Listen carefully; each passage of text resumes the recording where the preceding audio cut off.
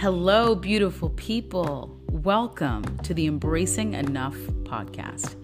I've always said that one thing is for sure. It's that women and girls have some incredible stories to tell. And that's what we do here. We share our stories in the hope that it allows others to feel seen, to feel heard, and hopefully less alone. This is your host, Dina Skippa, founder of Enough Labs, and I am so excited that you're here. I'm an empowerment coach, gender equality advocate, motivational speaker, and a goal-crushing boss. And this show is your guide to all things confidence, mindset, growth, and resilience, all in the spirit of helping you to embrace how enough you truly are. Myself and some incredible guests will be coming to you each week to drop some gems. The goal is to offer you the space in creating a vision that supports you in your relationships, creating work-life balance, and be more aligned with your truth. Our mission is to help you do all of this while embracing how enough you already are and embodying the essence of joy, abundance, and permission every step of the way. Consider me your personal coach through these episodes, and think of me as your confidant, your ally, and most importantly, your sister friend. Are you ready? Let's get started.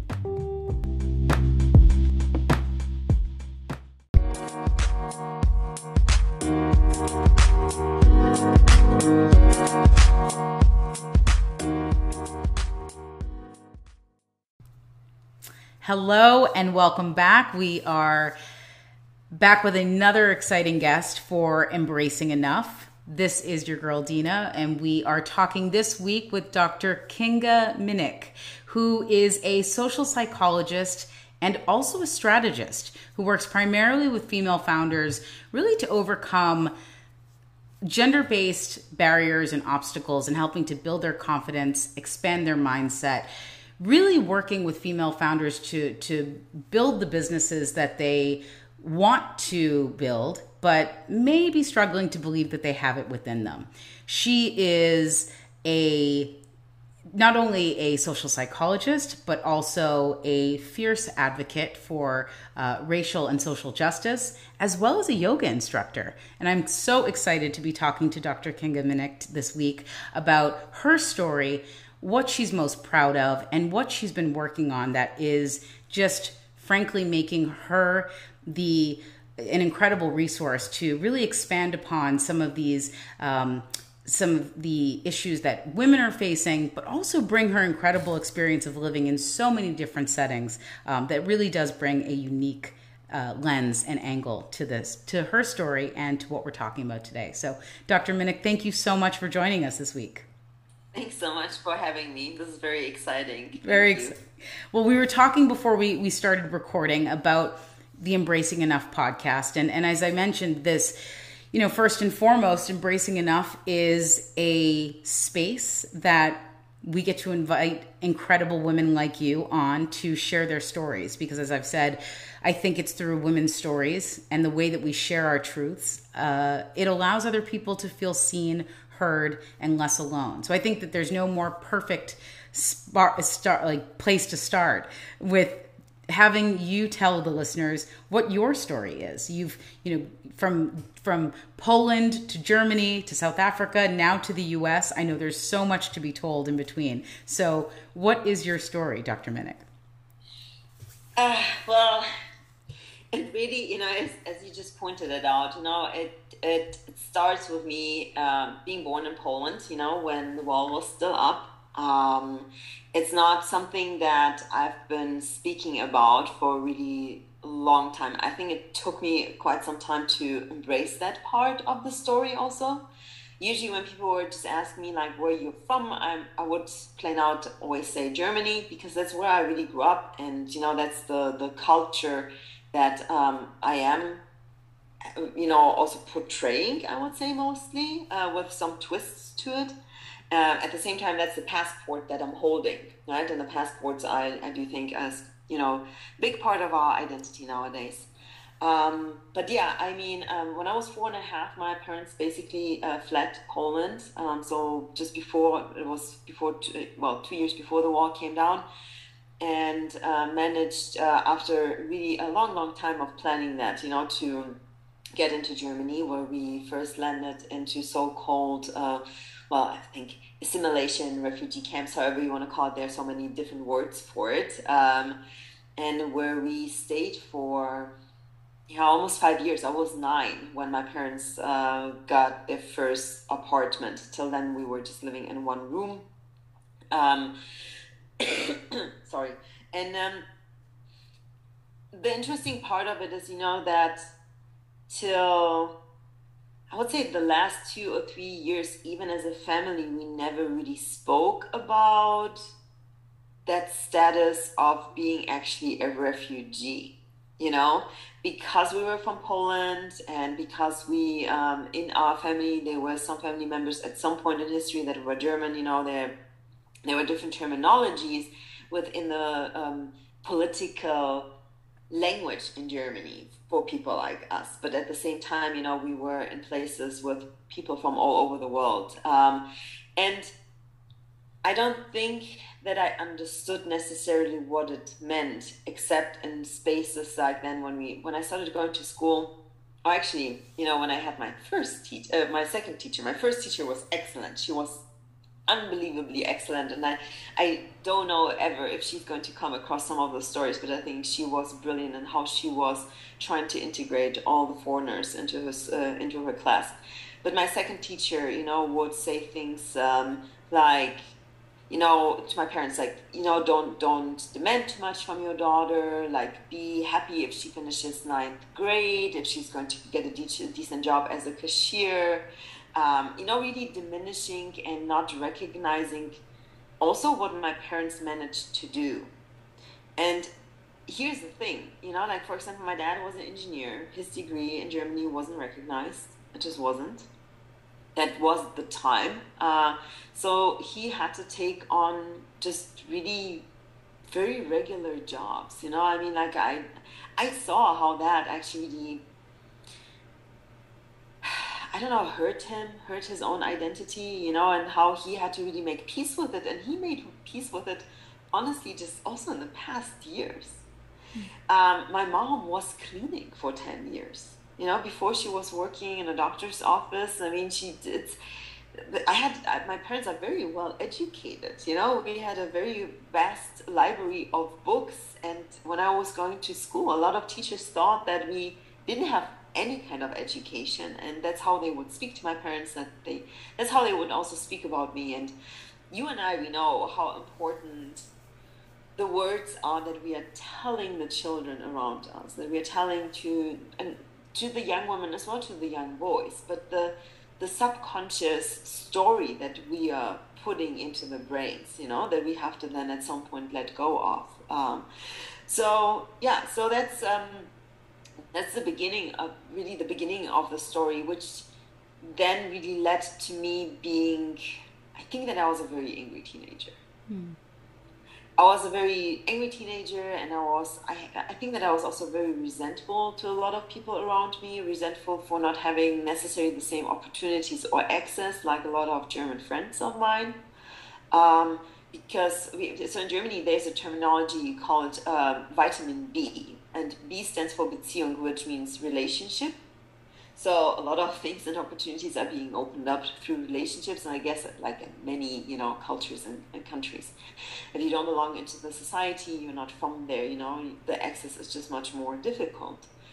And when I was 17, my history teacher asked me if I would like to be part of a project that the Anne Frank Museum in Frankfurt was doing, and it was a peer-to-peer program. It was on the topic of course, the Holocaust and racism, and they were looking for peer mediators. So they would put us into a program and train us how to mediate, how to mentor, how to facilitate a specific program.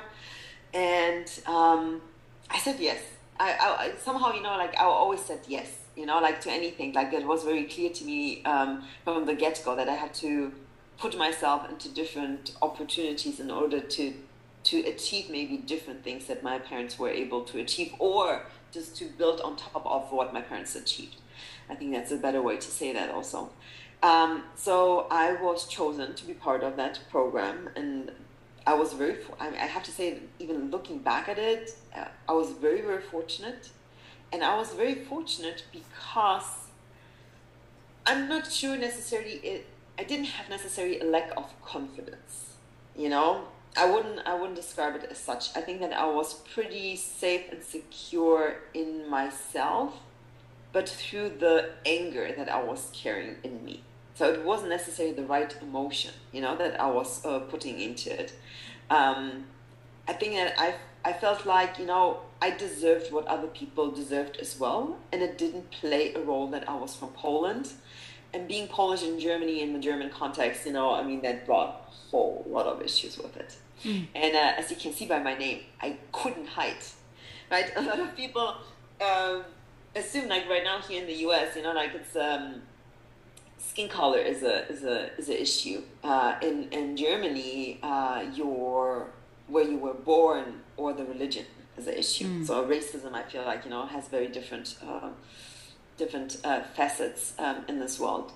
So I don't know. I had this belief that I deserved, but deserving, you know, that doesn't mean that I felt entitled, because now we have also that conversation around entitlement. But I was like, these people are not better or worse than me. And I was angry about that I was brought sometimes in those weird situations. And I had she was actually a social psychologist that was working at the Anne Frank Museum, the director. And we had an amazing team of social workers, social psychologists that were bringing, I think we were like 12 people, that were bringing us through that process and the training, you know, and all of that. And she took me aside one day and said, Kinga, you have incredible abilities. You can go very, very far. You can do whatever you want to do, but you need to change your attitude. Wow. And she was like straightforward, you know, like German, straightforward and all of that. And she's like, your attitude also towards other people, because I was angry and I was resentful.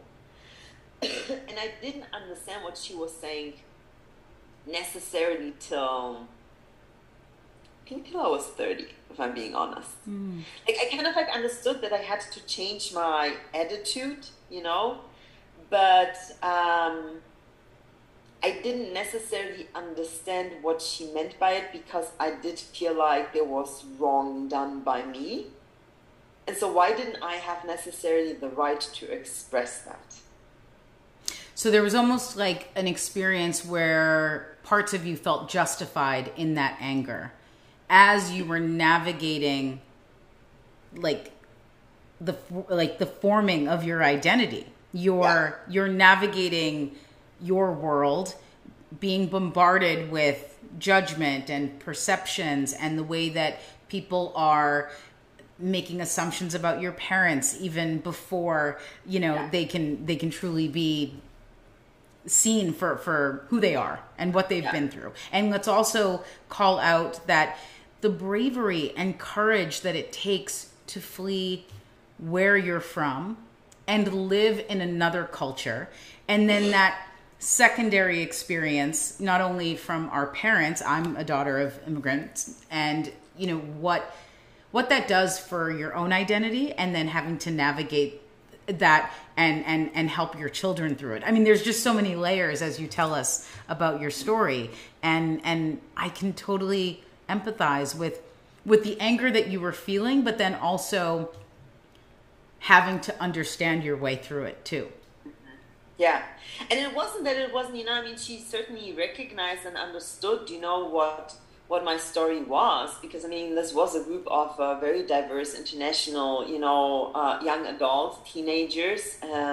She worked in that sphere, you know, for a long time. So it was interesting, you know, to see how you create kind of like the space where how do you build around that? How do you help other people to understand that there are two sides to the story, you know, of what anger also means? Because anger, now, you know, as you know, I'm a specialist in emotions. That's what I've studied for a really past time. And I know now that anger actually just means that someone has crossed our boundaries, that someone has broken our value system, that someone has not respected who we are as a person. But that doesn't mean that we have to be indirectly somehow violent, because the way that I was speaking, maybe with people, maybe it was violent in a direct, like in an indirect way, in a female violent way. So that was really a very significant part and moment in my life that I learned to cherish and understand later on. And then from there on, I mean, it was really interesting. I worked with Holocaust survivors that were brought to Germany as part of reparations and just, making peace. And we would travel through Germany, through the different areas where they were before, where they lived before, just kind of like also make peace with their own stories. And it was always beautiful. And I had that opportunity because a lot of these survivors, were speaking Polish. And so they needed someone that spoke Polish that could also translate. And somehow I ended up, at the age of 18 to be a translator, just kind of like be there, and that's there. And later on, I even went to Israel with a film crew and was part of a story where there was a Catholic priest, but he was born as a Jew in Poland, but his parents were killed, and Catholic nuns took him in, and he grew up in a monastery, became a Catholic priest, and then in the 60s decided to go back to Israel to combine both religions. So he never gave up him being as a priest, but then also, reconnected again. So I was very fortunate to be part of many incredible stories and learn how to forgive. And that is, I think, really, really important. And I mean, I came across really painful stories also in the African context, where women would tell me what they went through and then showed me how they forgave. And here's the thing, I had that conversation with someone else and the other day, and she said, like, I cannot forgive what was done to me. And I'm like, but you're not forgiving that person. The forgiveness that you're doing is for yourself. Yeah. Is letting go of that pain. That is the free. I'm like, you don't have to talk to that person ever again. But if you don't forgive, if you don't manage to tell the story from a different perspective, build a different reality, we call that in social psychology or positive psychology, you call that reality architecture, then you are creating an own obstacle just for yourself.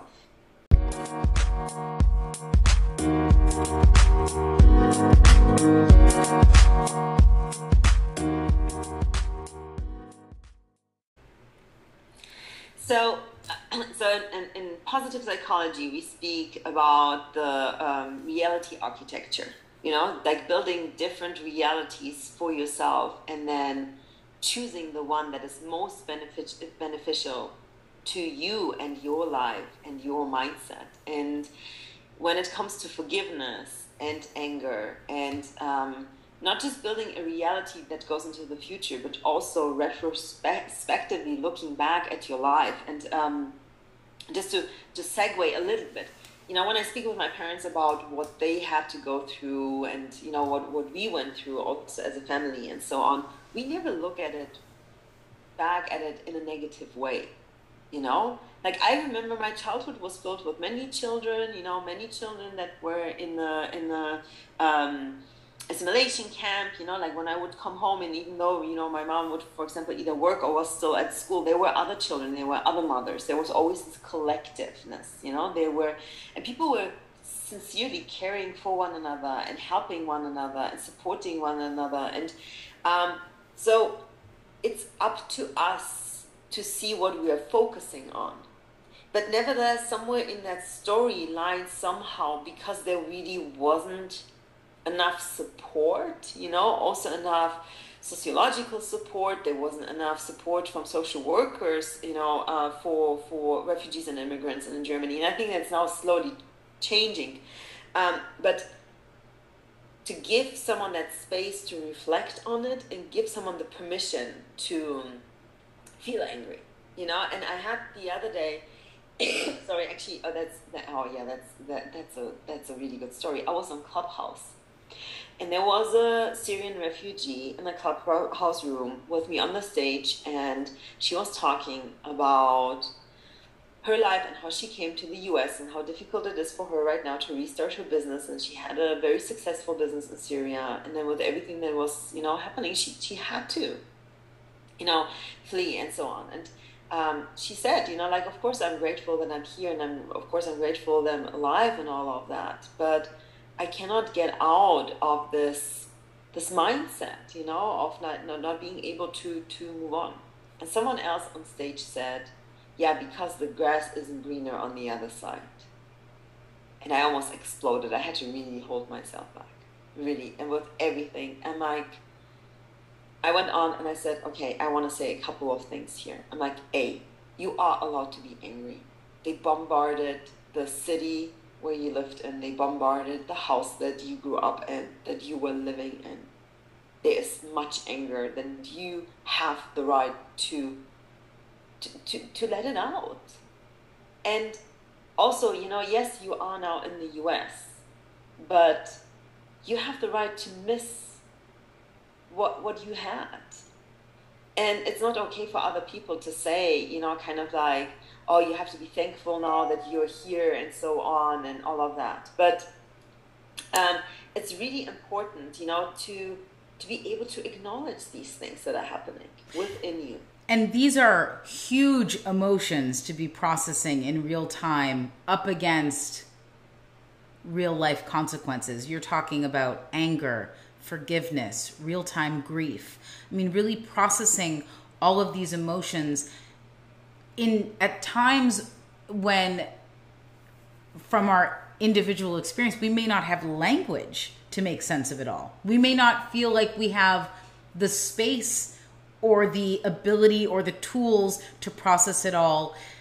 And I just think that permission piece around allowing yourself to be angry for what it's worth is such an important element of anyone's healing that I don't think we talk about. I think the conversation kind of looks a bit different for men giving themselves permission to be angry, or the world giving men permission to be angry, and then for women, that conversation. Can you talk to us a little bit about that and what you've experienced and what you've observed?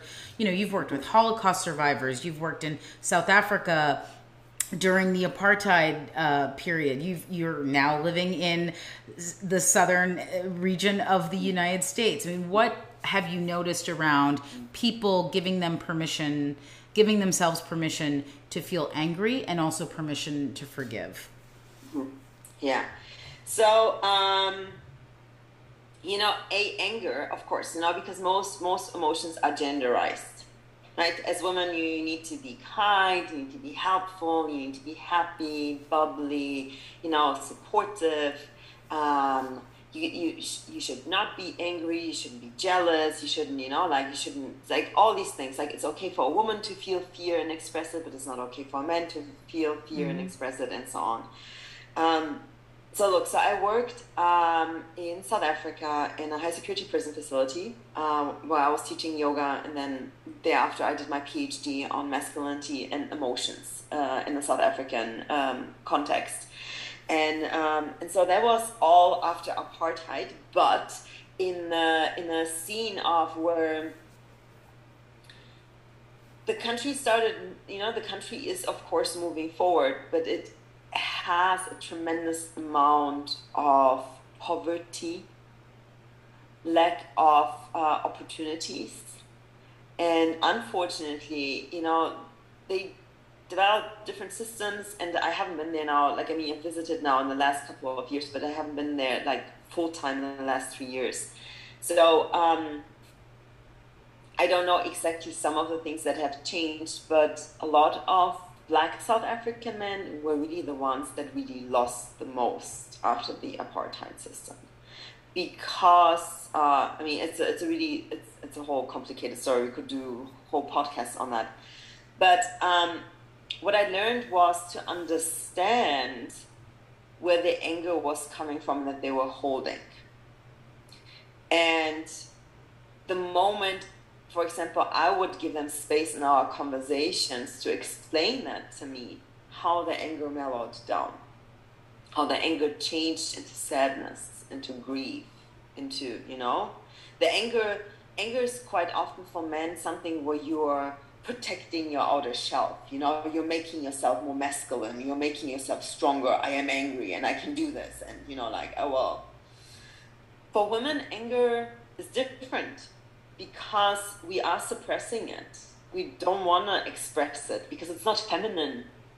It's like, you're not having yourself under control if you're expressing it. So there's that opposite, right? We need to give women the space to start expressing it, to understand actually what is causing it, so therefore then they can actually react in a way. So I say, when I teach on emotions, and when I teach people actually about emotions, I say emotions are your internal compass.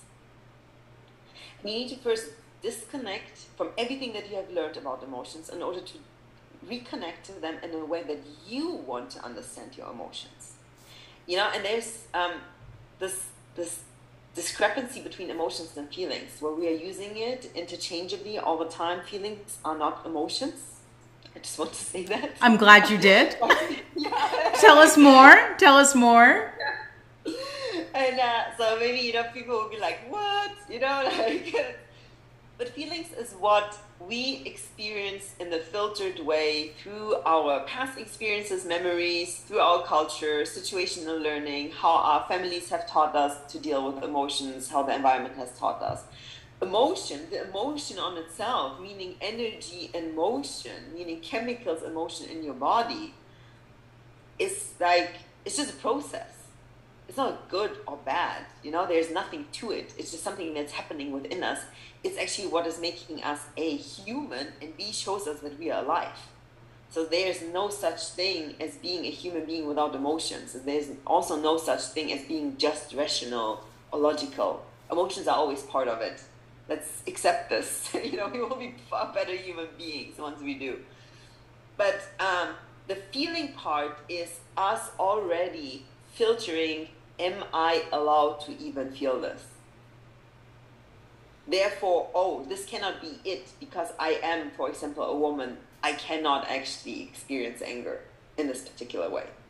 And I remember that I was in South Africa once in a township, and I was talking to a group of women, and something happened with one of the husbands, and the wife was, I think he spent quite a bit of money, and it was a difficult situation, and they were laughing about it. Their way of expressing anger was laughing about it. Because expressing their anger in itself wasn't accepted. And so what do we do? How we are restricting people, we are restricting women from understanding how they need to protect themselves, how they need to stand up for themselves, but even more so, how to actually feel their own power.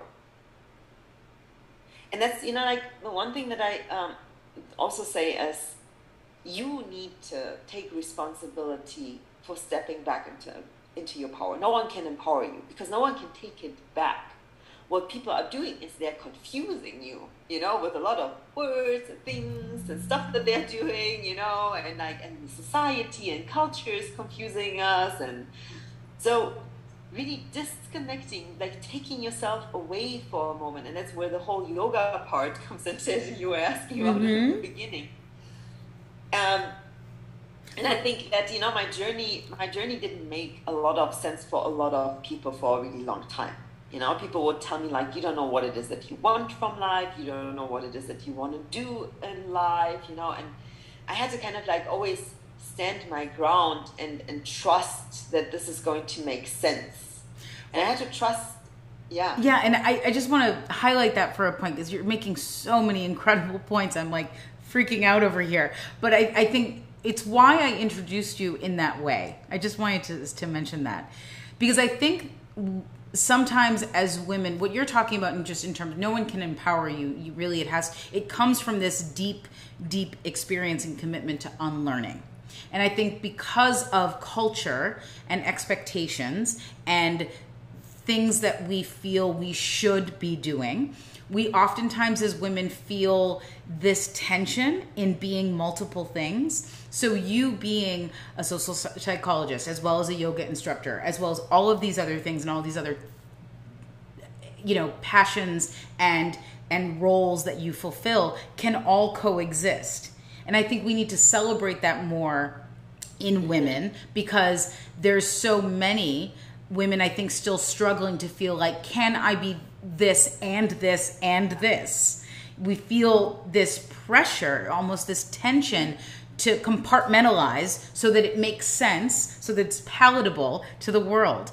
I oftentimes share, I'm a gender advisor as well as an empowerment coach, as well as a Zumba instructor. And it's taken me a long time to embrace all parts of that. But I love all of those things equally. And I think just giving space to how we feel integrated can allow the space to do all of these things. So I just wanted to segue that, but tell us about how yoga and everything that you do, fits in a world that's telling you this doesn't make sense.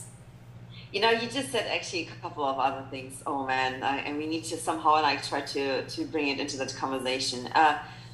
Okay, so I will try to keep myself really, really short on how the yoga and the emotion and all of that makes sense. Look, I started doing yoga before it was really McDonaldized. And I learned that terminology from a unbelievable great teacher. She's in New York, Kim Montgomery. She was actually the first Black Ashtanga yoga teacher in the 60s, which I think it's it's really important to mention that she is really incredible, very crazy, very wonderful, loving soul. But when I started doing yoga, it was about the meditation, about letting go, about embracing pain. Like when you are doing your asanas, so meaning the physical practice, because there's much more to yoga than just the posture that we are doing. But allowing yourself to embrace pain, if it's mental or physical, and sitting with it was what really fascinated me about it. Because there was so much pain in my story without me knowing how to express it or getting ever the permission from anyone to express it. I even had people to tell me when I told them that I feel discriminated within the German context, and I feel that there's things that were just not right. And there are cultural differences between Poland and Germany. I would hear people say, no, but there aren't really, the cultures are so close. I'm like, no, but there are. So anyway, so sitting with that pain, understanding the pain, embracing the pain. And then in Buddhism, they teach you that pain comes from us having expectations. Oh my gosh. And it's so funny, because we learn so many things from those ancient philosophies. And I have also a degree in philosophy, so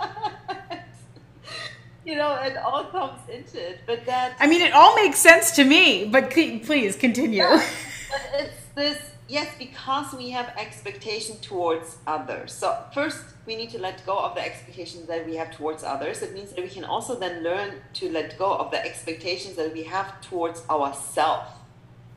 And then understand actually who is it that we want to be. And I wasn't always really embraced or accepted as for who I was within the German context. And I had two choices. Either continue caring what other people are thinking about me and try to fit into whatever they're trying to make me fit, or just stop caring. And so honestly, I made that decision, I think, and that's really as a teenager. I couldn't give a fuck. Sorry. No, it's fine. You can swear what here. Other people think about me or my life. You're not living it. You're not in it. You didn't go through the story. And if you don't have the patience to even ask about it, but you're judging and you're expecting me to do something and you're telling me what is the right way to do it, no. Just like, no, that's my boundary. That's what I learned from my anger. No one has the right to judge about what I'm doing and tell me if I will be successful with something or not. And that was really the key point, in my 20s. So I was 25 when I finished my master's degree and I decided to sell everything that I had and I moved to South Africa. People were telling me, you're completely crazy. This is like, now you've lost it. What are you doing? You're killing your career. You should get a job. You should work for a corporation. And there were many things that I couldn't verbalize, but my parents gave me one big gift. And they always said, yes, you need to educate yourself. Yes, you need to earn money, but you need to earn it on your own terms. And whatever you're doing, you need to make sure that you're happy. That's the reason why we came here. We did all of this so you can be happy. So however you are going to do this. And that's what I did. I started earning money on my own terms. You know, I registered my first company when I was 20 and then worked as a freelancer always somehow, never worked full-time for someone, never signed a contract, even though I was working for a merger and acquisition bank for a while. And just tried to figure out my own way how to bring it all together while wanting to do and create something that resembles a career, you know, to make myself stand out. And I'm still in that process. I'm still in that process of becoming, you know, it's, we will get. I don't think it doesn't really end. It's constantly evolving. No, yeah, it doesn't. And so that yoga part, the meditation part and all of that was a significant key and tool for me to let go of a lot of things and understand that pain is part of pleasure, that happiness is part of fear or grief that we need to have. And so I think in Buddhism there is this thing that, you know, heaven and hell is a circle, right? No nirvana without samskara. That's what we say. And I took that concept and I put it into my emotions theory. There is no joy without pain. It's all the same. It's the same spectrum. And now, you know, I mean, there are fantastic researchers that even showed how both emotions run on the same neurological pathways. Like, it's not separate areas in your brain. That's what, you know, old researchers believe. It's all the same. And then with positive psychology, and that's what I love about positive psychology so much, you have the power to choose how you want to feel in a specific moment and how you want these emotions to affect you. But you need to be willing to embrace them. You need to be willing to feel it. You need to feel the pain to understand how to get out of it. And that is what I believe will bring you really true joy. That is for me abundance. You know, I think that the abundance mindset means we are able to embrace the pain as the joy equally and understand that we need to fail. We need to make mistakes in order to understand how we can move forward. Because if we're not making mistakes, we're never going to force ourselves to be creative. I am so unbelievably struck by this conversation and by your story, Dr. Minnick, of everything that you have experienced, the pain that you have sat with and embraced, and all that you intentionally chose to create for yourself. And I'm curious if you could answer in one way, which this might be a really hard question. I will preface it, but like, if there was one thing that you could point to from navigating your own life's journey in all of the places that you've been, in all of the ways that your identity has been formed, from Poland to Germany to South Africa to now Lexington, Kentucky, where you're based, what do you think is the most liberating aspect of your journey and how you have become more confident in who you are? You know, the most liberating aspect, wow, that's I can make myself feel like I'm home in 30 seconds. You know, home is for me wherever I go to, also together with my husband. And I know that I can create a life for myself no matter where I am. But the most liberating aspect maybe is to have that freedom to choose the best out of all different cultures. And it's really, like wow. But let's see. I will try to say that in a very honorable way. In the United States, there's this entire conversation about cultural appropriation. And I had a conversation yesterday with someone because I am choosing from every culture the pieces that I like the most. Mm-hmm. I'm choosing the pieces that I like from Poland. I like that Polish women are extremely strong. When they don't like something, they go out on the streets, they demonstrate, they take the shirts off, they put, like pressure in all sides. They really don't care if they get arrested or not. What I like about Germany is that the feminist movement in the 60s really created an open space of equality, and a lot of things that I'm seeing here in the US, you won't find them in Germany, you won't find them in the Netherlands, you won't find them in many of the European countries, because that fight was truly fought out to the end. South Africa, man, the Rainbow Nation. It is a Rainbow Nation. And you know what? South Africa really brought a lot of healing to me. Mm. It was the first country where I felt accepted for who I am without having to say where I'm from, without having to mention my nationality or religion. It didn't play a role. In South Africa, and like in many other African countries, they ask you what your name means. Right, that's the first thing that they will, yeah. And you mentioned to me this before we hit record, but can you tell the listeners what your name means in Swahili? Yeah, I didn't. So look, the context that my name comes from, it actually means the village warrior, the queen of the warriors. In that context, it was always meant. That's because it's an old name from Hungary. But in Swahili, it means hope. Mm. And in Zulu, which they add an E to it, so it means actually a problem.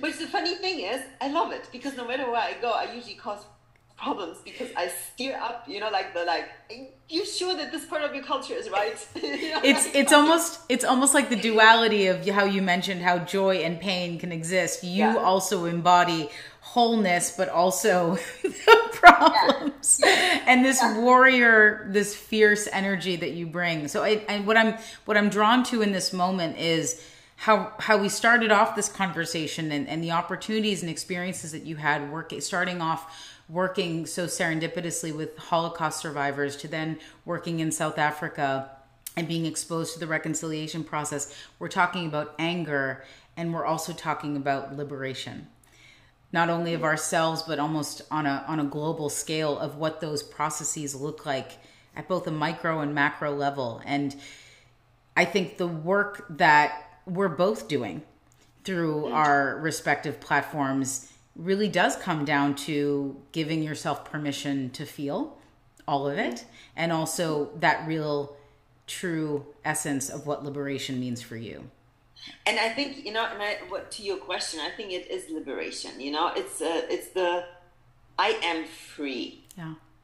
At the end of the day, I'm really free. I managed to create a life where, when I'm looking at many other people, I am free.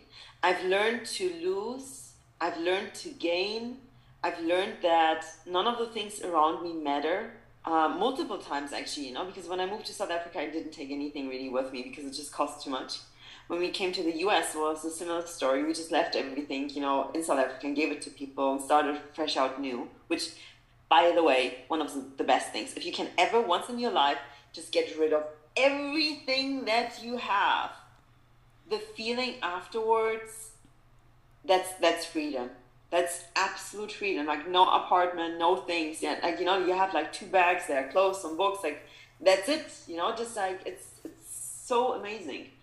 But also I've given myself the permission to choose who I want to be, and in that process to change and be on a continuous journey of change, and not allow anyone else to tell me if this is right or wrong. And that is, I think, freedom for me. Yeah. And also embrace like embrace different cultures and start incorporating different cultures and pick the best from every culture. And I think that is so important. And I think that we need to allow those conversations, because in every culture we will find things that are helping the community to become better, to gain more abundance. And in every culture we are still having aspects that are holding the people back. Yeah, and to take it a step further, I think this has been such a beautiful conversation. I mean, when we're talking about liberation and embodying this sense of freedom within ourselves, to take it a step further, we cannot be free until we're all free. And so I think the work that we do on an individual level impacts this larger context, this larger conversation of freedom. This word embrace has come up a lot in our conversation, which I don't think is a mistake in any way, given that the name of the podcast is Embracing Enough. So I just want to first thank you, Dr. Monique, I hope I can call you Kinga. I mean, I obviously pay deference, but it's been such a pleasure to have this conversation. I feel like we could have it for hours on end, but I think we need to put a pin in it here. But I end every episode with the question of, what does embracing enough mean to each of the guests? So I'm asking you, Kinga, what does embracing enough mean to you? I think that embracing enough means to really accept yourself for who you are, with all the multifaceted talents, and allow yourself to be the multi-passionate person that you are. Because I think that we are all very creative human beings with many, many different interests. And in order to become your best version, you need to embrace that. Yeah. Beautiful. Wow. I love that. I love every single answer that each guest gives, because it's so different. Dr. Monique, Kinga, how can people reach out to you to work with you and learn more about what you're doing? Sure, they can either go onto my website, which is kinganich.com, so Kinga and then MNICH.com. But it's also on my Instagram account, which is just Dr. Kinganich, and also, of course, on LinkedIn. You can find me on LinkedIn and just reach out in the DM section. That are like the three most common. Yeah. Perfect. Places. And we'll tag that in the podcast notes. Thank you so much for being with us today, and to be continued for sure.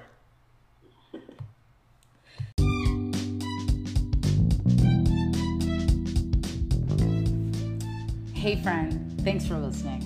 I know there are a ton of podcasts out there, so the fact that you check in with this conversation means the absolute world to me. So I hope that you will join us each week, every Thursday, when a new episode drops, because really, we're just here having a conversation, looking for new ways to test out how to show up as our confident, badass selves. Because when you think about it, it's all one big experiment, right? Your life can be the lab. You get to find your answer and what feels good for you. If you walk away from this podcast with one thing, let it be you feeling inspired. Inspired to take bold, empowered action on the things that really matter to you. So check the show notes and learn how you can stay more connected with all of the exciting things that Enough Labs is doing. And be sure to rate and review this podcast. You know I live for feedback, because this podcast is just one of the many experiments that I am having a blast trying out with. And I'm just here to continue to remind you every week to never stop embracing how enough you already are.